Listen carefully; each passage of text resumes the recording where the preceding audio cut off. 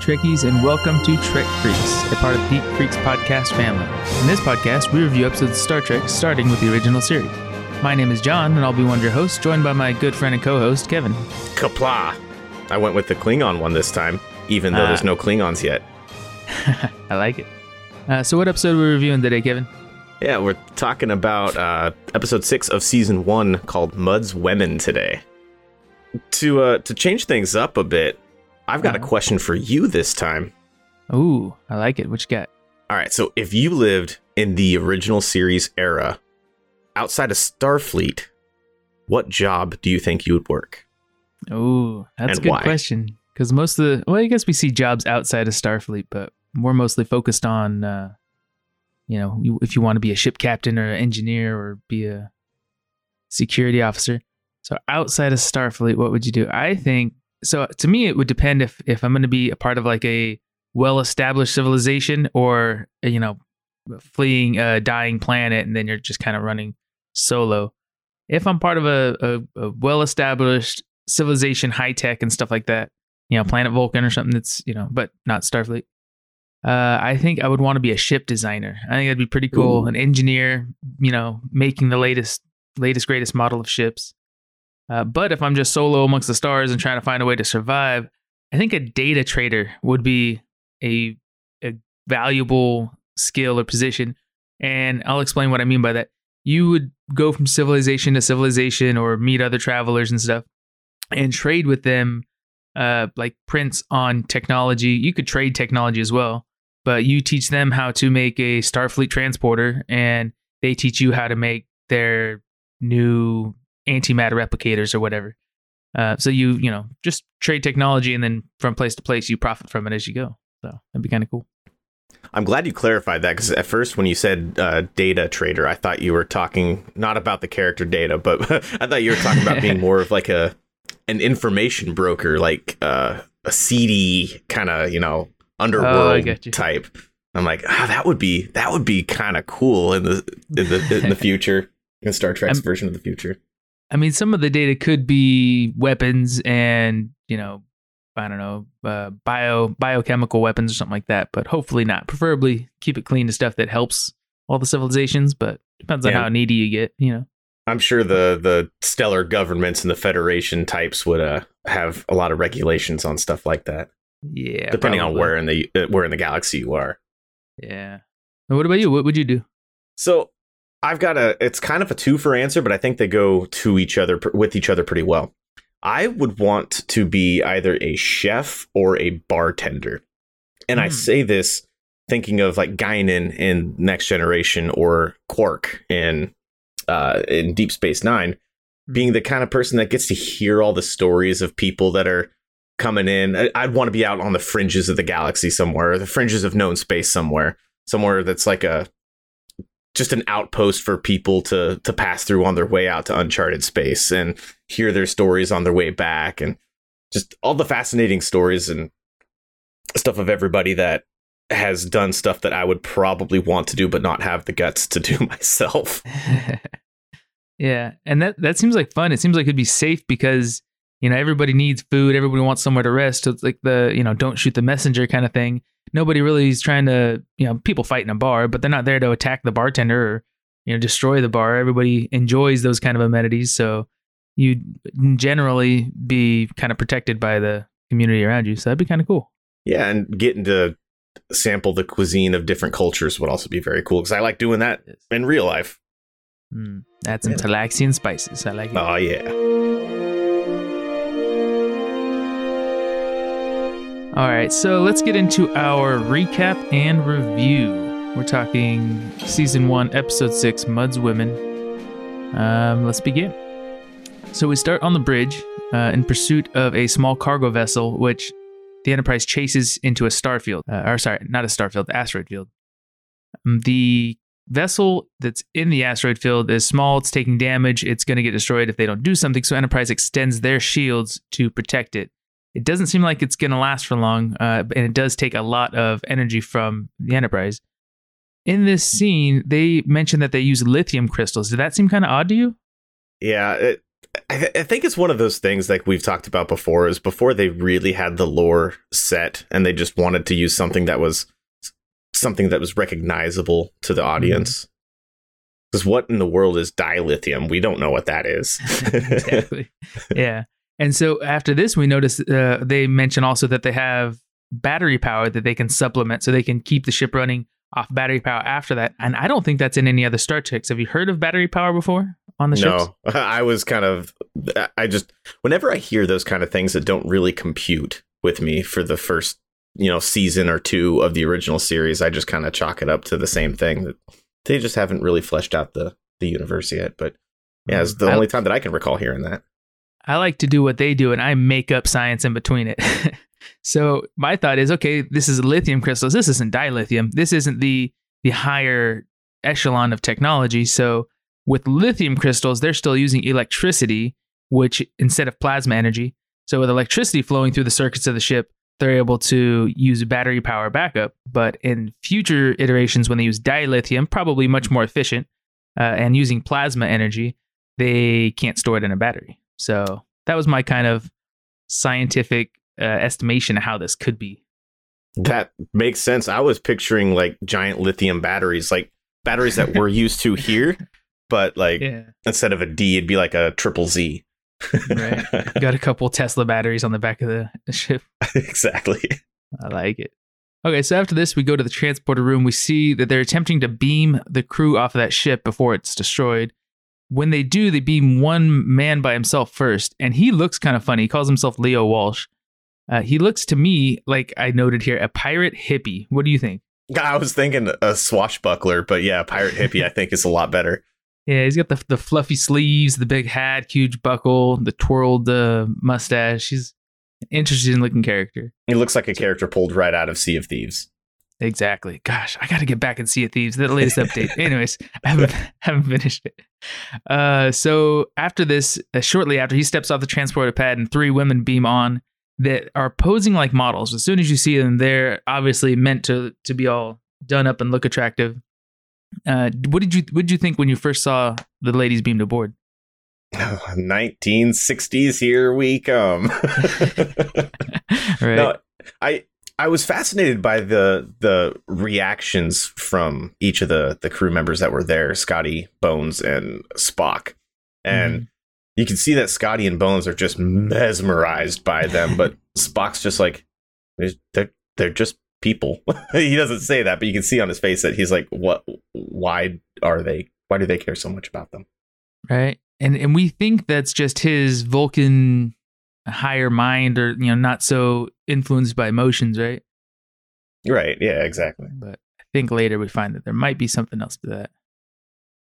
So then we move on to the turbo lift. We see this I think was probably my favorite scene from the whole episode, where I note his proper name ends up being Mud, but I'll call him Walsh for now. Leo Walsh is talking to Spock, and he points out right away that he realizes he's Vulcan, but he doesn't even say Vulcan. He says Vulcanian, which is kind of funny. He says, "You're part Vulcanian, aren't you?" He says, "Well, then a pretty face doesn't affect you at all, then, does it?"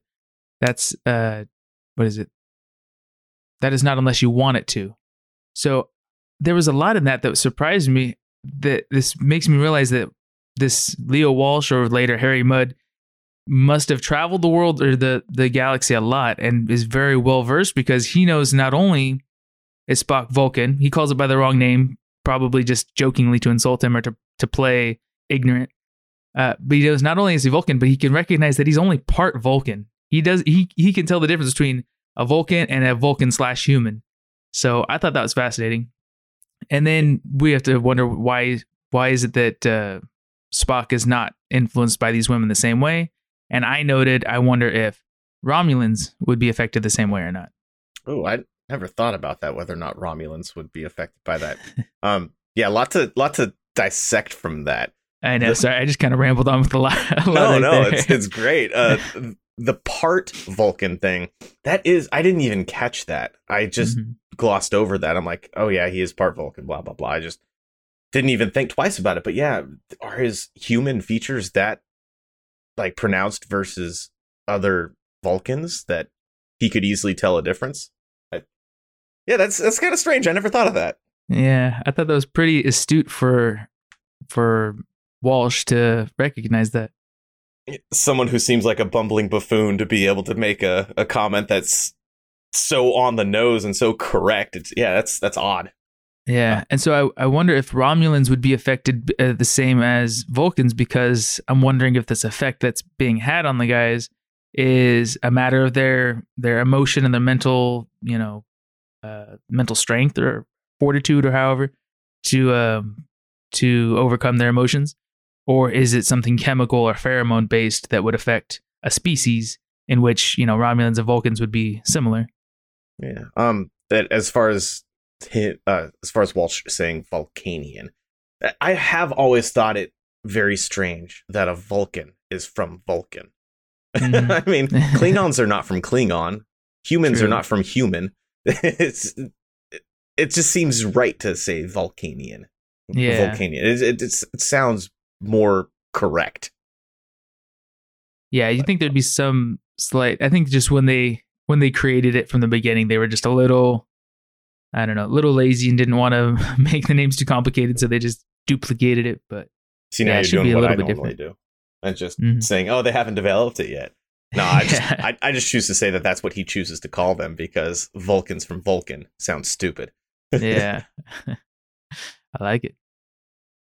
So then we go on to the captain's quarters. We see that Kirk meets the ladies, and then Mudd explains when they all come in that, or at the time still Leo Walsh. Sorry, he explains that the ladies are his cargo, not his crewmen. So what did you think when he was saying that right out the gate that they're cargo? Pretty much what the episode turned out to be. I thought it was going to be like a prostitution ring or something, which seemed a little dark for an original series episode, but that's where my mind went with it. Yeah, that kind of got me worried right out the gate. Like, why would he's going to be selling these women off to somebody? That does not seem like something Star Trek would allow. At least maybe we would find it in the galaxy, but that Starfleet would stop that and free the women. Yeah, not very enlightened. Yeah, so we're still there in Captain's quarters. Mudd sticks to his name, Leo Walsh, and he claims that the captain destroyed his ship. Kirk is not going to play any games. He calls Mudd a liar and informs him that there's going to be a hearing regarding his actions, and then they confine Mudd to his quarters. So you think that the Enterprise is responsible for Mudd's ship at this point? I mean, what did Walsh, whatever you want to call him right now, what did he think was going to happen when he flew into the asteroid field? I mean, obviously the Enterprise is going to change him. If he knows enough about Vulcans to notice one of them's a part Vulcan, he should know enough to know that his ship wouldn't be able to survive in that asteroid field if it got hit, whereas the Enterprise is better equipped with shields and stuff. What did he expect? Yeah, and I don't understand why he's fleeing from a ship. I mean, maybe he didn't realize that it was a Federation ship or Starfleet ship, and that they're the police of the sector or whatever.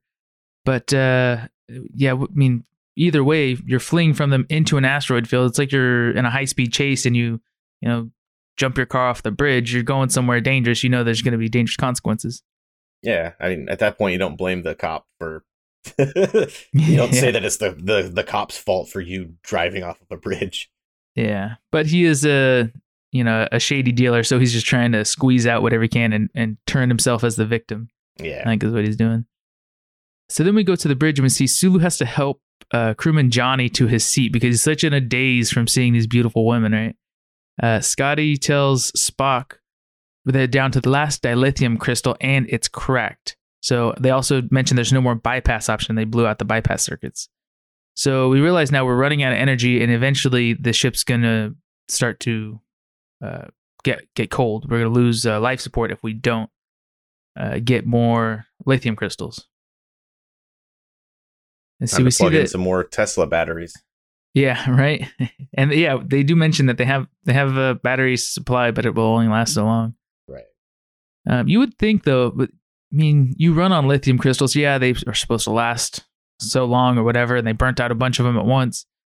But you think there would just be a better way to not allow your ship to practically run out of gas in space? Yeah, it seems like a pretty convenient plot point.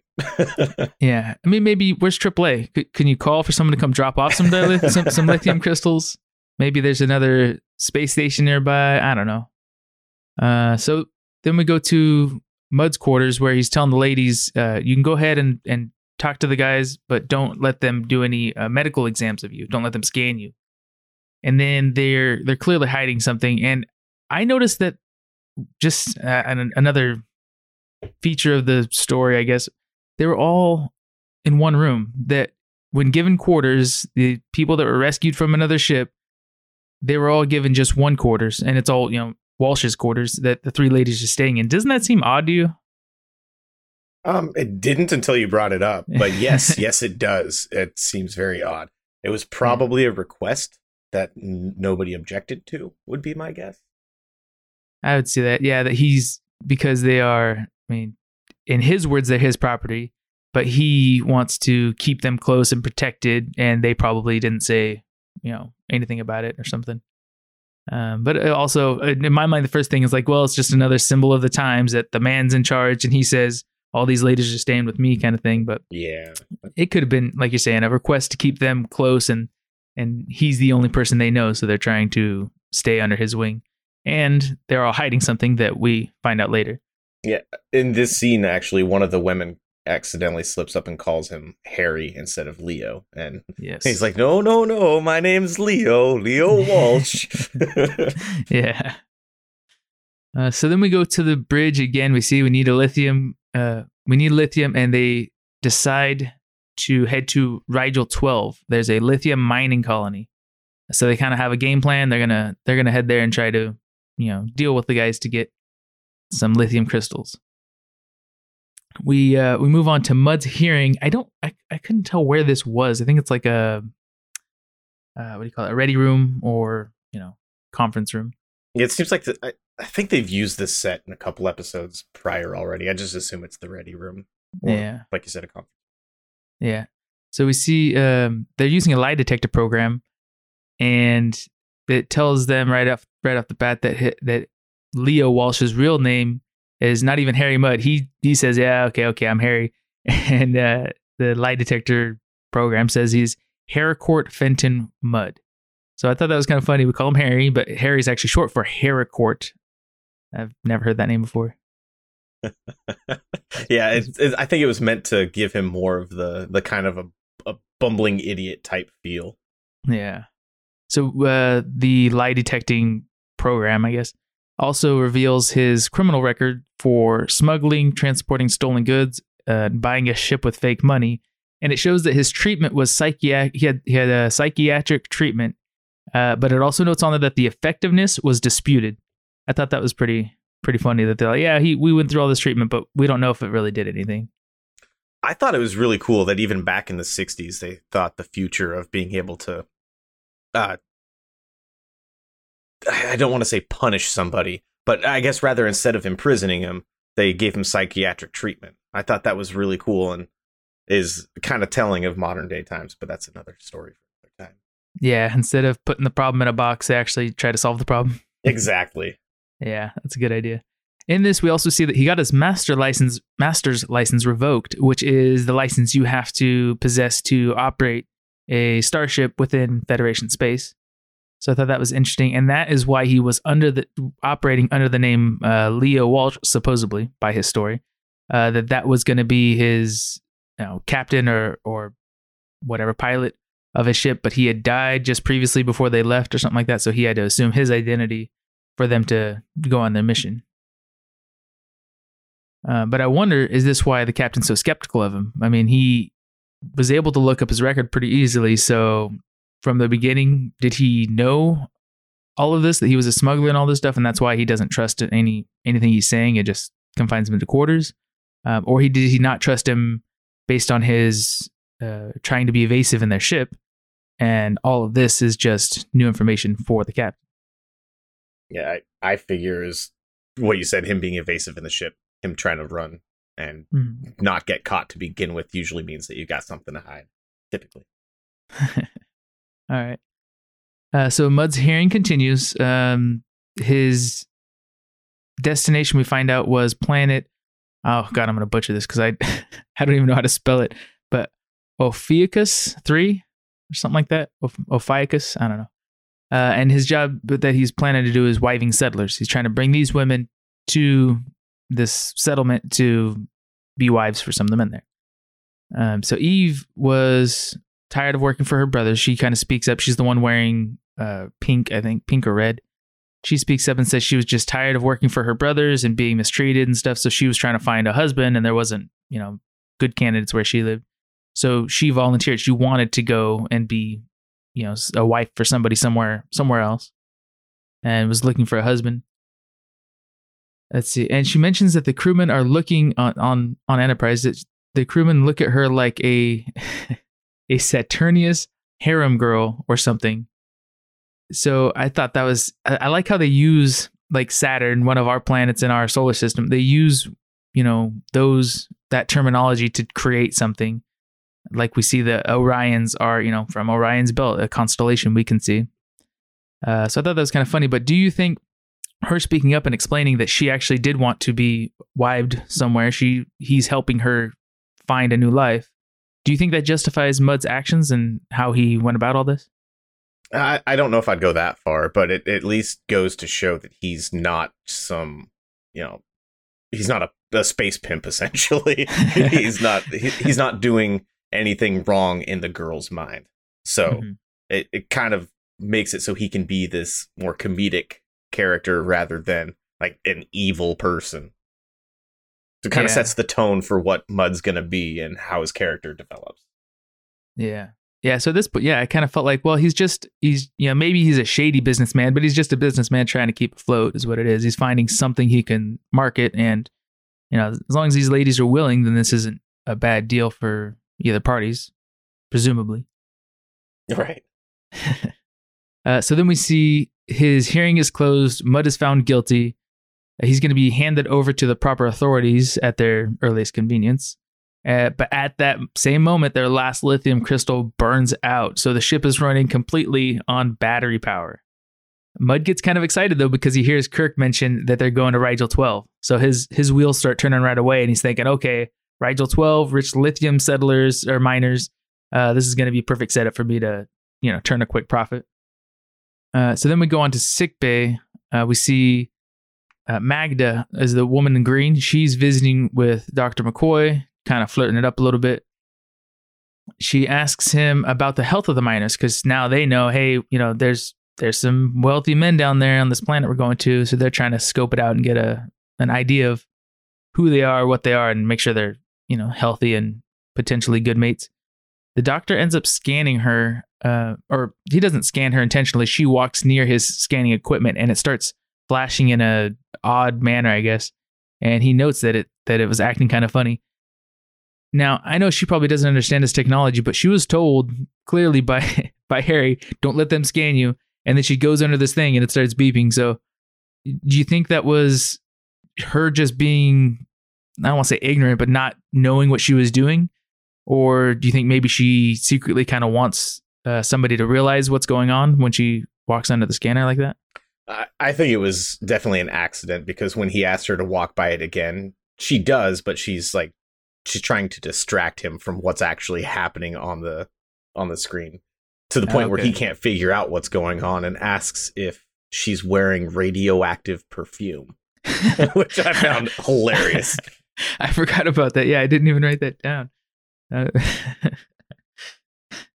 So that's a little bit scary too, because whatever is going on with these ladies in his mind equates to being radioactive.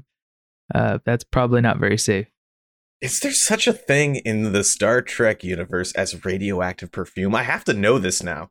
It seems like the type of thing that Star Trek Online would have made a reference to as like a collectible junk item or something. Yeah, I don't know. 'Cause I imagine if you, that would be like a tracker, right? If you put radioactive perfume in someone's, bag and they end up spraying it on themselves, then you could probably track them based on that, radioactive signal frequency or whatever. And they could also probably be tracked when they accidentally turn into, the Hulk or something. Yeah, exactly. I like it. So after this, we see Eve is in Captain Kirk's quarters flirting with him a little bit, but not for too long. They get close, like they're going to kiss, but before kissing him, she falls apart and says, I just can't go through with it. I hate this whole thing. And she storms out. Let me ask you again, what do you think was going on at that point? To me, it seemed like, we obviously noticed there was a facade going on. They were hiding something. But what do you think they were hiding? I wasn't sure. It was just pretty clear to me that what was her name? The one that was going to kiss Kirk. That seems like it was the story's way of telling us that she would be the one to end up slipping out of all of them. Yeah. Which I thought that it was pretty convenient that Kirk was the person that she was kind of going for, while still being the one. Maybe she did that intentionally, knowing that she wouldn't be able to go through with, blocking him from whatever's actually going on. Yeah, I was worried at this point that maybe the whole testimony that she gave in their little court scene, maybe that was all fake and she's just doing what she's told out of fear or something like that. So that was like, man, that would be a little too dark though for Star Trek. So I'm hoping they're not going that far. But luckily we see it doesn't get that far. It's better than I anticipated. So after this, we go back to Harry's quarters and we see he's kind of scheming and plotting. The girls are gathering intel from the crewmen and coming back. Eve comes in upset after her little encounter with Kirk. And then we cut away to a bridge scene. On the bridge, we see Kirk and Bones are debating how these women are able to have such a strong influence over their men. I think this bridge scene was just a little after they had seen, I forget his name now, the crewman that couldn't quite walk and Sulu had to help him to his seat. Oh, right. Yeah. Yeah. So yeah, they're trying to figure out like what is going on. How is this possible that these men are so heavily influenced by these women? But we quickly go back to Mudd's quarters. The women are starting to look tired and sickly. Harry is searching around in the room for some pills, and the ladies are getting kind of frustrated with him. So Harry finds these pills the ladies are asking for, and the ladies take them real quick like drugs. They like just can't get them in them fast enough. And they seem to transform before his eyes and become beautiful again and healthy and vibrant and not so sickly and tired and weak.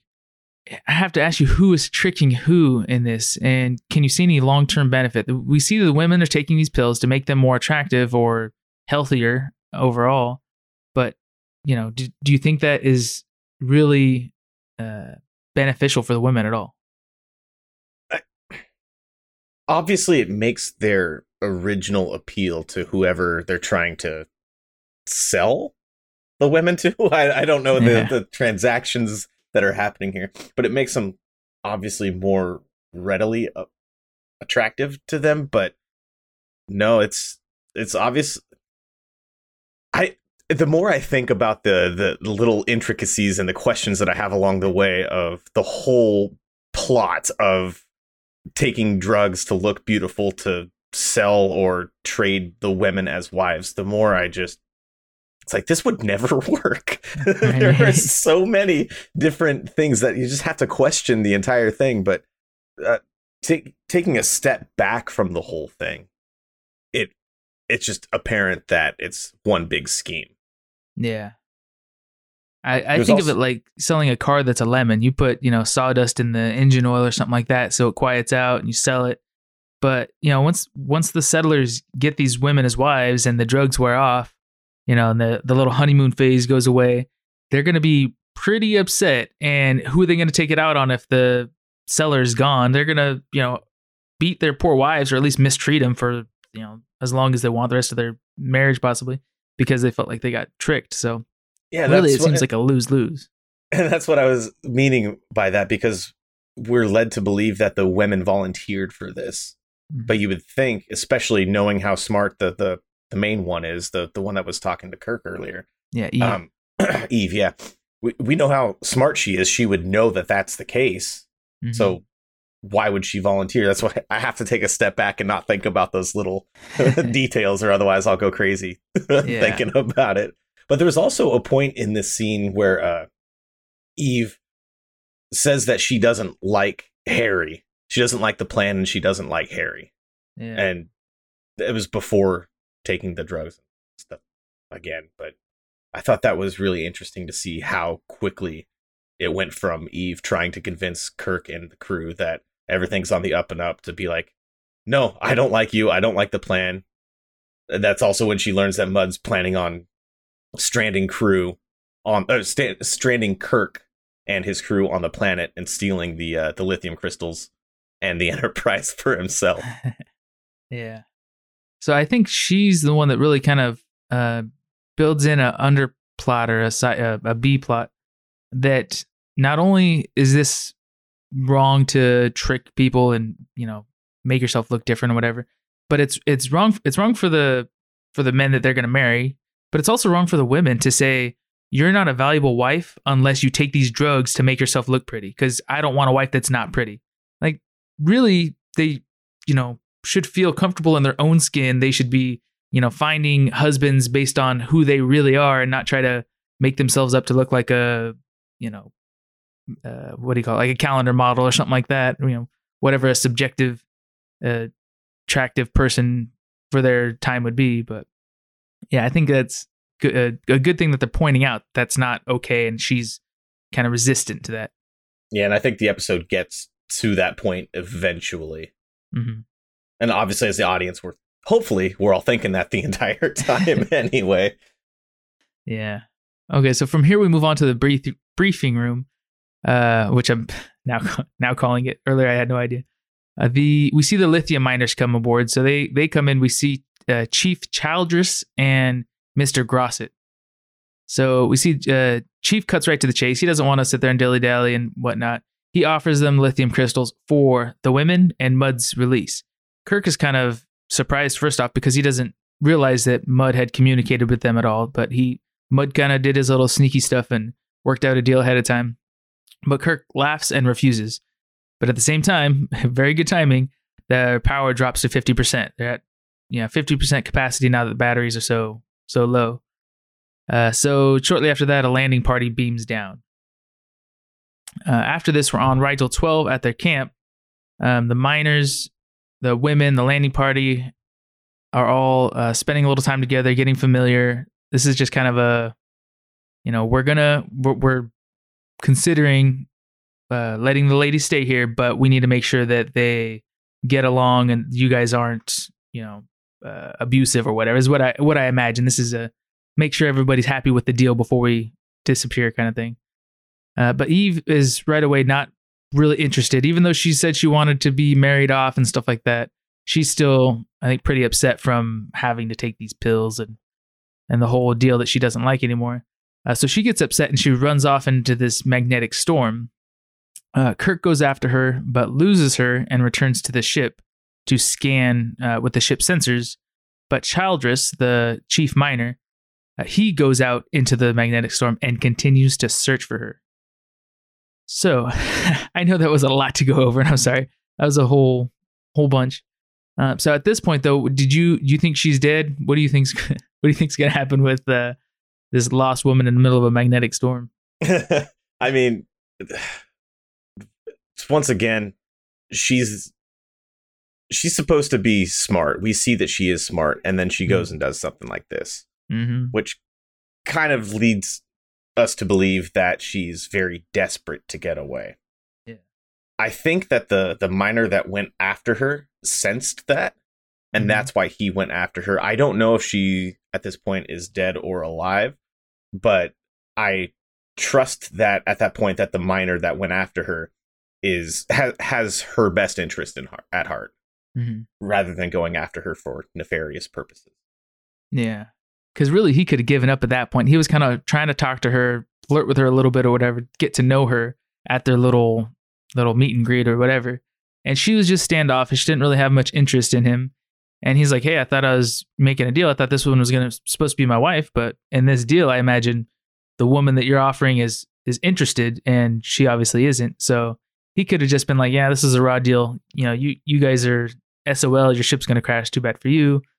But instead, he's like, yeah, he obviously goes the extra mile, not not that he's a great guy, that he's breaking his back or nothing like that, but he does put an effort into trying to save her and potentially make a connection, which is good to see. We want to see that, if these ladies stay with these miners, that it's going to hopefully be a good relationship and not just you're stranded here, so you have to do as I tell you.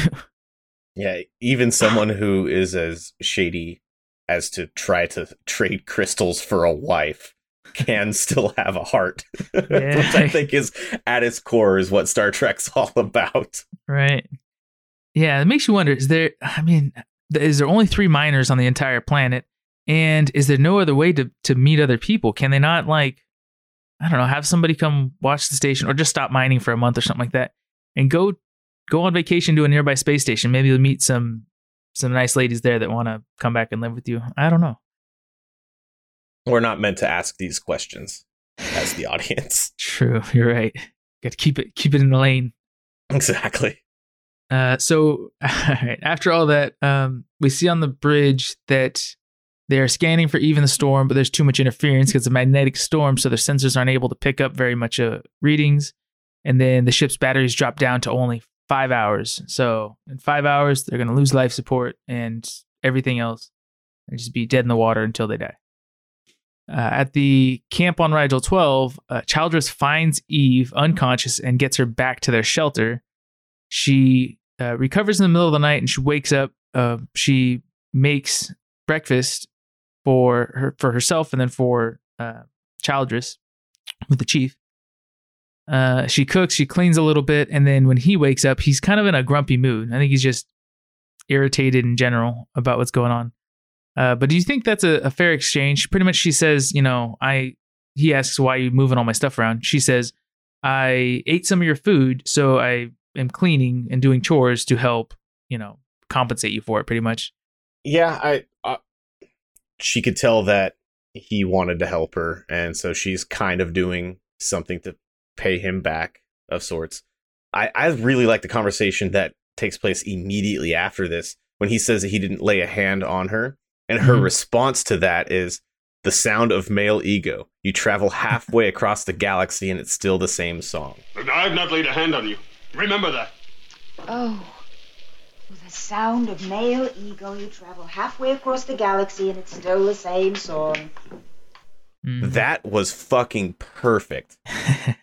I have not heard something. I didn't expect from 1960s Star Trek for a line that potent to come out of the mouth of someone and it hit that hard. That was 1960s, man.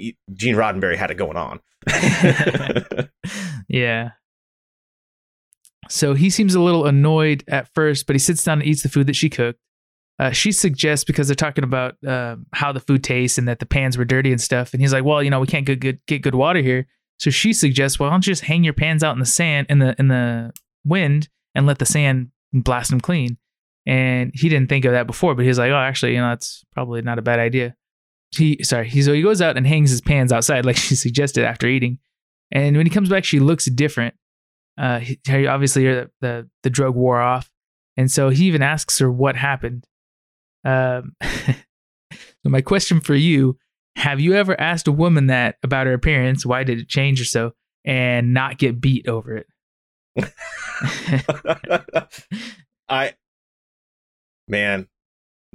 Obviously, I keep going back and forth on this whole 1960s sexism thing and whether or not it was expected in the episode. Yeah, shit, dude. You don't ask a woman that. That's right. Fucked up. That's messed up. You don't ask them their age. You don't ask them why their hair doesn't look good or why anything doesn't look good, why it changed, nothing like that. If they mentioned something, then you can politely say very positive things, but you don't cut down a woman's appearance. That's a line you don't cross. It goes both ways. Like, I wake up in the morning and my wife doesn't say, wow, you look, this morning. I don't, she doesn't say that to me. I don't say it to her. I think love is a little bit stronger than just physical appearance anyway, but yeah. And for me, I don't really take pride in how I look. I'm like, whatever, I'm a sack of potatoes. But I, like to fix things, or, I I feel like I'm a little bit strong and carry heavy things. So, I wouldn't tell my wife she's not pretty because she takes pride in her appearance, but I would expect her not to say, oh, there's no way you could fix that. You're just too dumb.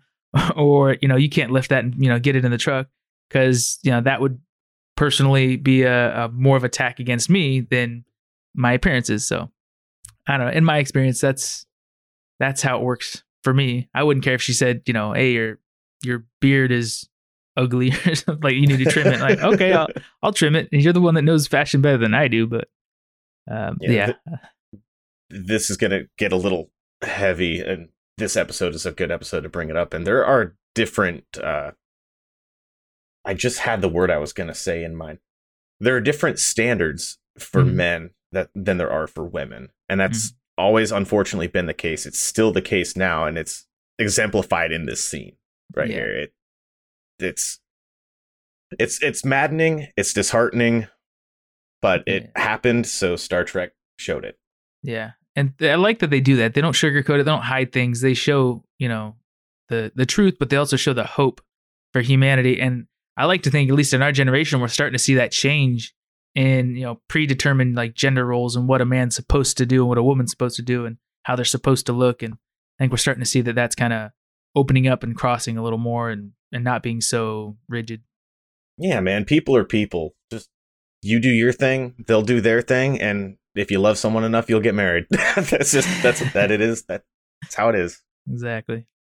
Okay, so after his rude comment, she says, "Sorry." She says, "I got tired of you, so I slumped." He gets upset. He gets upset with her, saying that being rude in his eyes. But just as he's getting upset, Kirk and Mudd enter. And I think that was where he said, "I didn't lay a hand on her." And she says that, male ego. And Mudd explains. So Kirk, was bringing Mudd in, practically dragging him by his ear, saying, "Hey, you need to tell him what's going on." Mudd explains the Venus drug is what they call it. And which, again, I like how we use, Earth planets or not Earth, our solar system's planets as names for different things.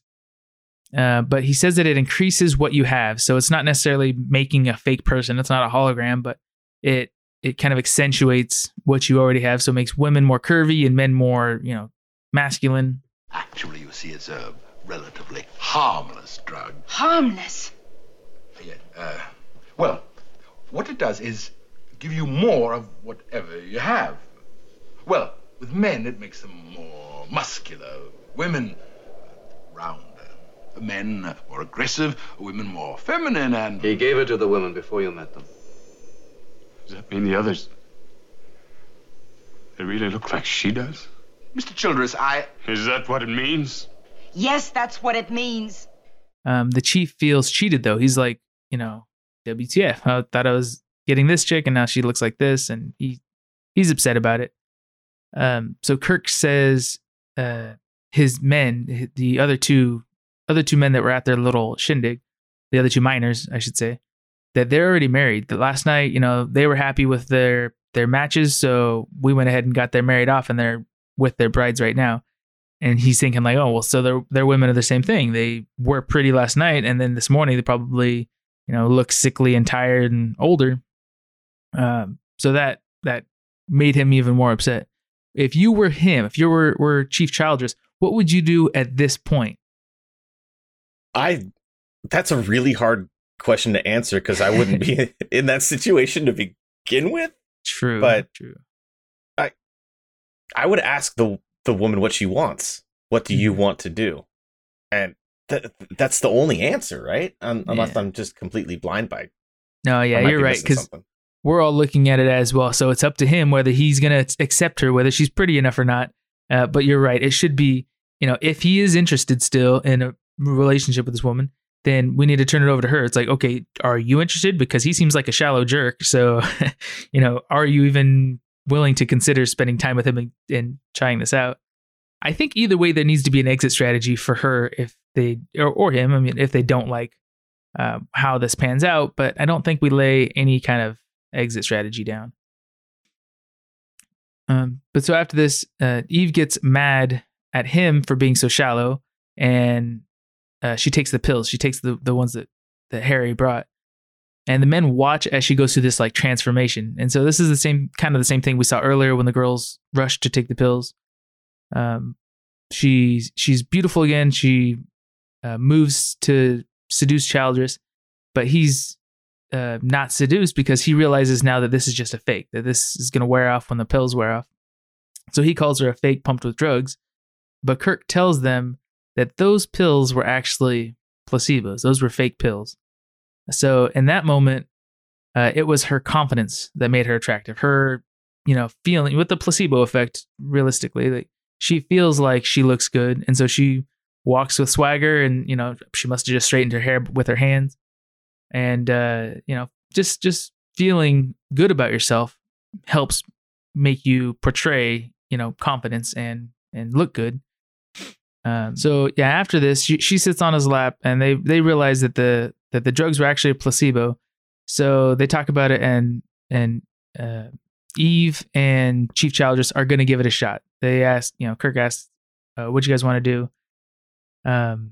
He's genuinely attracted to her and, without the drugs, and she feels more attractive because she didn't take the drugs. She didn't need them to attract him. So it was kind of like that little trick with the placebo kind of benefited both of them. It showed that he isn't so shallow. He just likes a woman with confidence, and she isn't so meek, I guess. She just needs to feel pretty to feel pretty. She needs to feel attracted, by other people. So it was a win-win.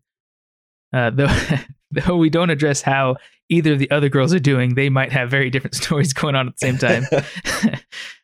But Eve tells Kirk, because she had the little flirting scene with Kirk, so she's readdressing that I'm sorry, I'm not going to go with you. I'm going to stay with this guy. She says you have someone up there called Enterprise, reminding Kirk that I'm going to stay here with him and not go back and potentially marry you because you're already married to your ship. Which Harry actually mentioned a while back too, that captains are always married to their ship. So Chief agrees to give Kirk the lithium crystals, and then Kirk takes Harry with him, and they leave, and we assume they grab the crystals and then head back to Enterprise. Then we see the Enterprise, and it carries on its way to their next adventure. So that was a pretty long stretch. Sorry if I bored you with my long recap at the end there. No, it was great. But yeah, I kind of like that ending. I like that late scene right there where they explain how the pills work, and she hurries up and takes them, and then it's kind of took a little longer than I think it needed to see the transition. That scene just kind of dragged a little bit, but then she's all pretty and done up like before, makeup and hair and all that stuff, and she goes and tries to flirt with him. But once they realize that the pills were fake, that completely changes everything. It's like, did you ever need the pills? The pills were probably having some kind of pheromone effect or neurological effect or something like that, because everybody on Enterprise was tripping over themselves when these ladies would walk by. But without those pills, her natural self being, motivated and feeling positive because she thinks she is pretty, that's all it takes. It takes just a little encouragement to bring out a more confident version of herself that is more attractive to Chief Childress. So I think that was really a good way to portray it. I liked it. Yeah, it's like the rest of Star Trek. It's a bit heavy-handed, I think, with how it's trying to portray the moral of the story. But no, you're absolutely right. It's her realizing that she didn't need something that made her look beautiful to look beautiful, and to have the self-confidence, the motivation to be able to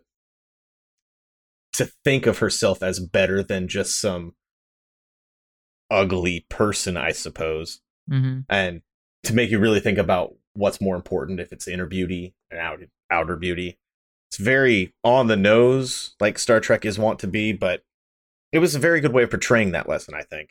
Yeah. And there was one line in here that Spock said, when Kirk and Spock were looking at the cracked the cracked lithium crystal. Mm-hmm.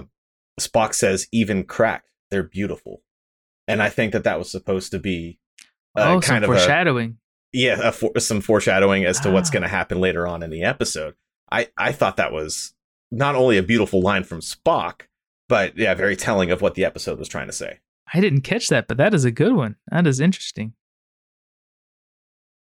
So I did like, they didn't do much special effects in this. The only thing I saw, I think, was a shimmer from the Venus drug when they first showed it. Other than that, they did do really good like lighting though. They did a lot of posing with the ladies, and they had to set scenes up to try to make them look like, runway models for pretty much every scene they were in, which was pretty interesting. But yeah, other than that, I don't think we had any special effects. I did like the crystals that they used for the lithium crystals too, though. They looked believable. They weren't just like a chunk of rubber. Right, yeah, it looked like an actual crystal rather than, yeah. Which a crystal that large has to be pretty expensive. I doubt they would. Well, maybe they got real crystals for the scene. Yeah, I like that you noted the relations to the names of things in this episode and our own solar system. I didn't even I didn't pay attention to that at all. I thought that was a really cool trick that they did. Yeah, they have a Venus drug, and then Eve refers to the way the guy's looking at her as a Cetarian harem girl or something like that, harem girl. That's pretty interesting. I like how they do that. I mean, they could name it anything, but especially in the first space show that is so popular. Well, one of the first. Nobody knows any of this space jargon, so it's good to use terms that they could at least recognize. Yeah. And I like that we introduced Harry Mudd in this because we know in later episodes he's a reoccurring character, and he's just a fun kind of bandit anyways. So I like that he's established here, and they continue to carry that character on. I wonder when they wrote this episode if they had already intended on him being a long-term character, or if it was the success maybe of this episode and his role, his acting, that convinced them to write him into future scripts. Oh man, that's a good point. I didn't think about that at all, but yeah, after this episode, I'm glad that he comes back. He's a goofy villain, and Star Trek needs those.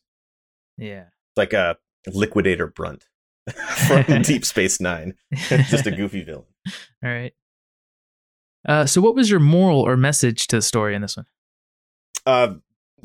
Pretty much exactly what Spock said. That even cracked, they're beautiful. It goes to the inner beauty, outer beauty conundrum that people seem to still somehow have a hard time trying to decide what's more important to them.